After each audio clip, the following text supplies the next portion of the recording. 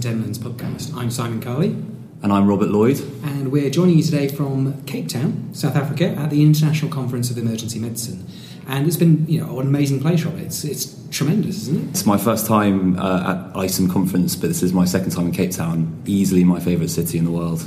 Now, Robert's not a regular on the podcast, but he is a FOMite and runs the Pondering EM blog. So that's at Pondering EM is your Twitter handle. That's right. And what's the address of your website? ponderingem.com. And why are we talking today? I had a 3-month elective last year working in 2 hospitals, New Somerset Hospital here in the city and Khayelitsha Hospital out in the nearby township. And I wrote a review of that experience on my blog, and on the back of that I got asked to speak here at ISOM about my experience.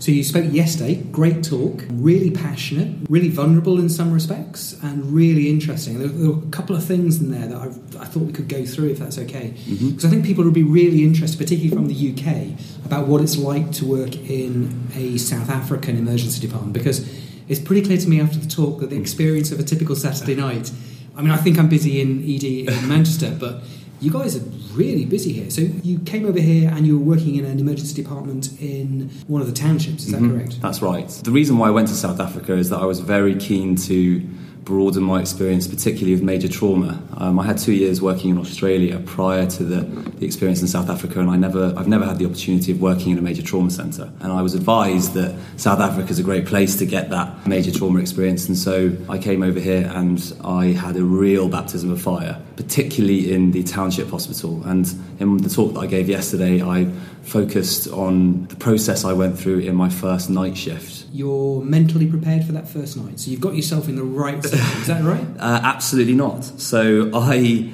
was very excited prior to the shift and keen to learn, but I had absolutely no idea the nosedive that I would take on arrival. Nothing could have prepared me for the onslaught of trauma that hospital took on that Friday night. So in the township, on the last weekend of each month, they have a particularly large volume of trauma because the township gets paid. That's when payday is, and so everybody spends money on alcohol, and there's just an eruption of violence in the township. If I reeled off the statistics to you now, Simon, you wouldn't believe the numbers that I'd be dropping. Try me. So 32 stabbed chests, 7 stabbed necks, 8 people died in the space of 4 hours, 6 of them were under 16. 8 community assaults. You know what a community assault is? No. That's when a member of the community is deemed to have committed a crime, and the lack of police presence in the township dictates that the community take the law into their own hands and beat somebody to within an inch of their life. And you see this all the time in Khayelitsha Hospital. So people coming in with blunt trauma, crush injury, just incredibly unwell. And this is just one night? This is one night shift. So it's particularly bad, this shift. There was certainly more trauma than even they were used to, and it happened to be the first shift that I worked. But this is not uncommon here. They have an absolutely staggering volume of major trauma. Were you mentally prepared for that? Because you're obviously here to get the experience. So in the one hand, this is a really positive thing, isn't it? So you got the excitement and the concept that you're going to get in there and learn stuff, and that's great. But it's quite challenging to be faced with something so dramatic, even if you're kind of used to it and expecting it. I wasn't anticipating that experience at all. I don't know what I was anticipating, but I certainly wasn't anticipating that. And so I had this experience which I'd never gone through before. I felt completely paralysed when I encountered all these patients coming at once. So they seemed to come all in the space of a couple of hours. The resus room was just completely full of young, very sick patients who were severely injured in extremis, and I found myself unable to function. So I had this intense physiological response. I felt my heart pounding against my rib cage really hard. I couldn't hear anything properly. It felt like a bomb had gone off. My ears were ringing. I was unable to make any decisions, so I found myself trying to busy myself with a task but being very indecisive. So I kept thinking, surely that's more important. I couldn't prioritise anything. And the worst thing is I was visibly shaking. So any attempt at a procedure, for example, putting a cannula in, trying to suture up a stab wound, really basic stuff, I couldn't do because I was shaking so much and I had to pass the equipment to a colleague. So when you look back at that now, which sounds like a fairly terrifying experience, on reflection, what do you think was going on? Now that I've had the opportunity to reflect on it, I was going through an extreme acute stress reaction. I was what some people would describe as being in condition black. It's been discussed, the book On Combat by Dave Grossman has been discussed at length by people like Scott Weingart and Mike Laurier on the MCRIT podcast. I was camped out in condition black. I was having an extremely intense stress reaction, and it was impeding any type of performance that I was capable of. And I think that's really important. I mean, it has been discussed by Scott, and the book is great, and you'd recommend people read it? Absolutely, it gave me incredible clarity with what I went through in the aftermath of those few shifts. I think it's really important because I think some people who read that book or listened to the podcast have thought, well, that couldn't happen to me.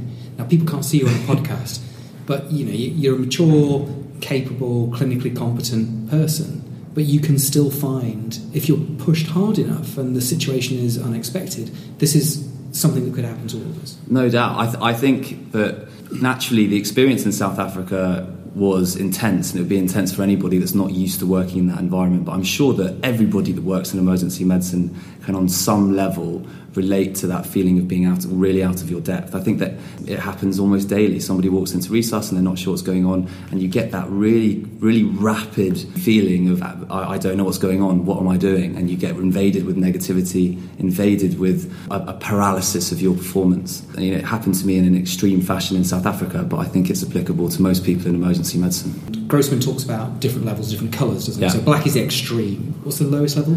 So condition white is the lowest level of performance, but you're minimally stressed. So it's the equivalent of being extremely chilled, lying in bed watching Netflix, for example. Your performance would be very poor should something be required of you. Then condition yellow is a bit of a step up from that. You're more able to go to action if required. In condition red, your heart rate's crept up a bit. This is where your cognitive and visual reaction times are at their best. Your gross motor skills are intact, but your fine motor skills start to deteriorate with your heart rate being a bit higher.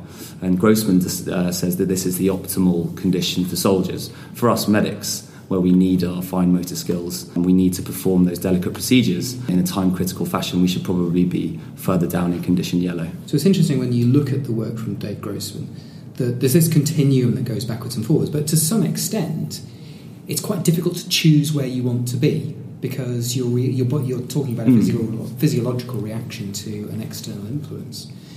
But I thought in your talk it was really interesting, because if I remember rightly, you described this pretty horrific first day, and then day 2 was pretty bad. Yeah. And then day 3 was pretty bad. I thought what was really interesting is that you decided that you needed to do something about this. An epiphany? Those first 3 shifts were pretty demoralising. I was disappointed in my lack of the fact that I responded so poorly in that environment. It was emergency medicine at its absolute purest. Every single person that came through the door in Khayelitsha Hospital was a genuine emergency.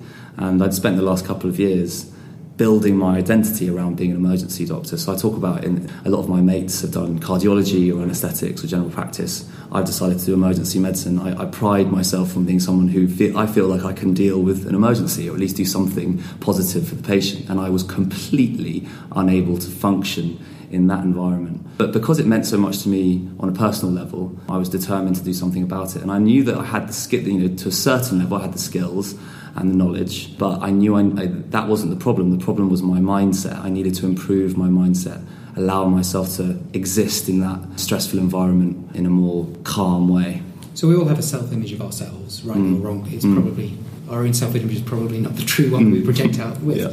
But if what you're saying is essentially there's a significant challenge to that, and that psychologically is really, really hard. So that's an interesting time. Yeah. You've got a realisation, you know there's an issue. So how did you go about resolving this? Because you didn't run away, which I think is a possibility. Yeah. You could have just left and gone and done something else. You could have carried on with what you perceive to be a suboptimal performance. And I was really interested in about how you then went to approach to improve. So what drove that? It meant so much to me that I would go home to friends and family, and I was to be triumphant. I wanted it to be a positive experience. I need it to be, because as I say, it was part of my identity. I want to be able to deal with emergencies. And so in order to improve my performance, I used 3 tools. I talk about in the talk that I gave 3 tools. Mental practice. So I overlearned certain skills, certain tasks that I knew I was going to have to perform. For example, fast scanning, intercostal drains for trauma patients, immersed myself in anything that I could find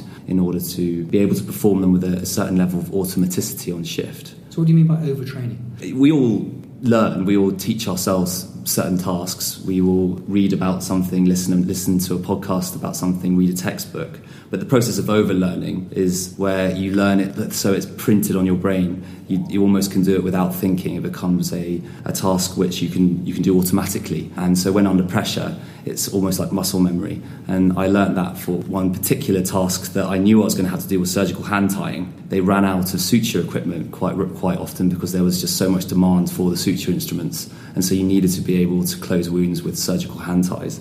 And so I taught myself that and did it for hours at home prior to a shift. So when the time really came, I did it without thinking. So the overtraining aspect would be being good enough, knowing that it's good enough, and then keep going to try and do the deliberate practice that we talk about on St Helens and other places to try and move you closer towards mastery, and then presumably get more experience in the field and then train again on basis of what you've learned. So constantly trying to improve those psychomotor tasks in particular. So that's the overtraining. What else did you do? I also rehearsed things in my mind. And I think that we all, I'd done this previously, but I'd never done it consciously. So I would play a video in my mind of certain scenarios or procedures that I knew I was going to encounter. For example, I would be performing intubations out there, RSI for patients that came in with severe head injuries. I would go through each of the steps of the procedure in my head prior to a shift. And I do it over and over and over again. So it felt like I'd been there before when the time really came. I think an important part of that is I imagined myself in the setting that I was going to do it. So a multi-sensory mental rehearsal. Cliff Reed, I got the phrase from originally, was that the greatest simulator known to man, the most advanced, the most technologically brilliant simulator that we have is free at the point of access. It's called your brain. And as you develop an experience, it's quite difficult when you're a very junior learner to do that because you can't build that sensory illusion within your brain. But once you've actually experienced it and you can do that, that level of simulation, of mental rehearsal, is incredibly effective. So that was really interesting. Was that something you were taught, or was that just something you decided to do? I think it was, again, it was born out of desperation. Like I was so keen to be able to complete those tasks and do a job and be a valuable member of the team that it came to me. It was like an epiphany. It's like this makes me feel better when I'm on the shift. And when I started to see the results, I did it more and more and more. And as the experience went on, I could tell. I knew that my performance was improving, and I put it down to those tools. And the third aspect? I called it relentless positivity.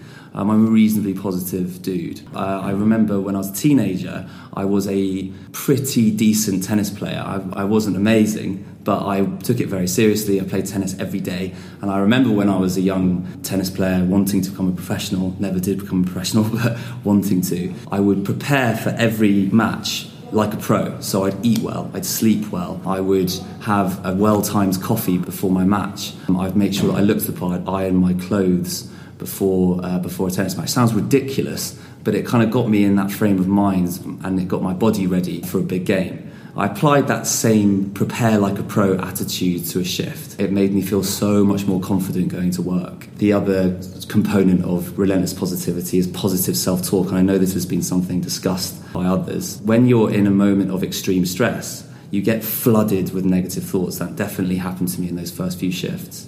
And when I was a young tennis player, I remember when I was in a tight spot, in a tie-break, for example, and I was receiving serve and had a couple of match points to save, I'd make myself say something positive. Come on, stay in the point. You've done this before. You can beat this guy. And I did the same thing when I was on shift. I made myself think positive thoughts, and it just set me up for a successful moment instead of a failure.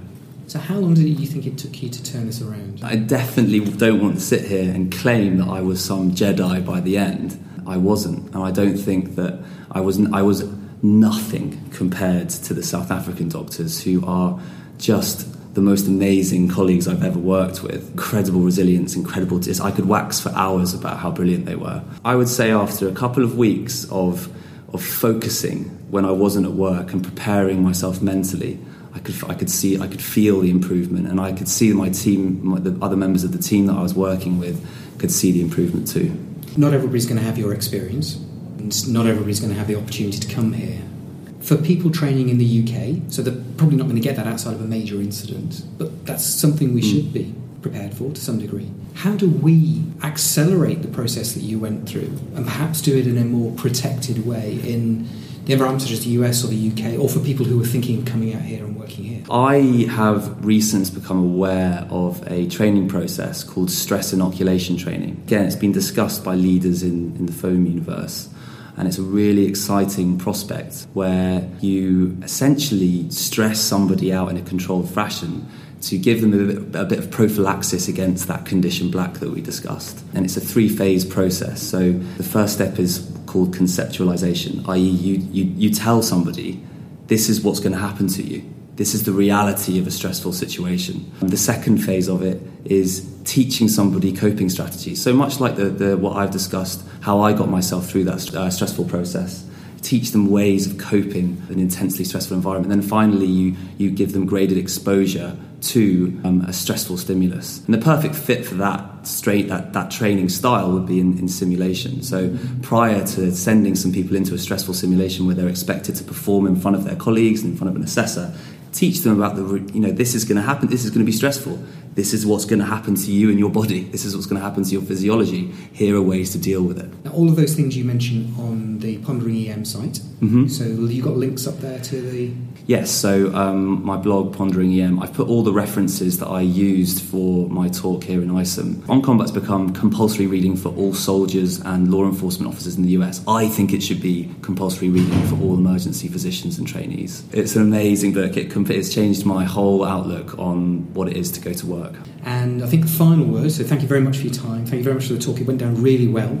Thank you. And there was really good feedback from the people in the audience. Last word, just tell us again how awesome the South African doctors, because I met some amazing people this week. I nearly got emotional. I had to hold it back when I was talking a room full of people, which included my colleagues in Khayelitsha. I nearly got emotional talking about what a privilege it was to work with them. They are absolutely amazing. They work under the most extreme pressure. There's no comparison to that level of pressure. And they perform day in, day out. And they do it with the most incredible professionalism. And the amount that I learned working alongside them is indescribable. And I feel so lucky to have had the opportunity to work alongside them. It's been an amazing conference here in South Africa. Cape Town is a wonderful place. Even if you're not coming here for a conference, I'd strongly recommend you come. Table Mountain is, as a backdrop to a city, is just incredible. Like all the international conferences, we've met a whole array of people from around the world. If you do get the chance to go to one of these conferences, I'd strongly suggest that you do. Thanks, Robert, again, and no doubt we'll hear from you soon. Thanks very much, Simon.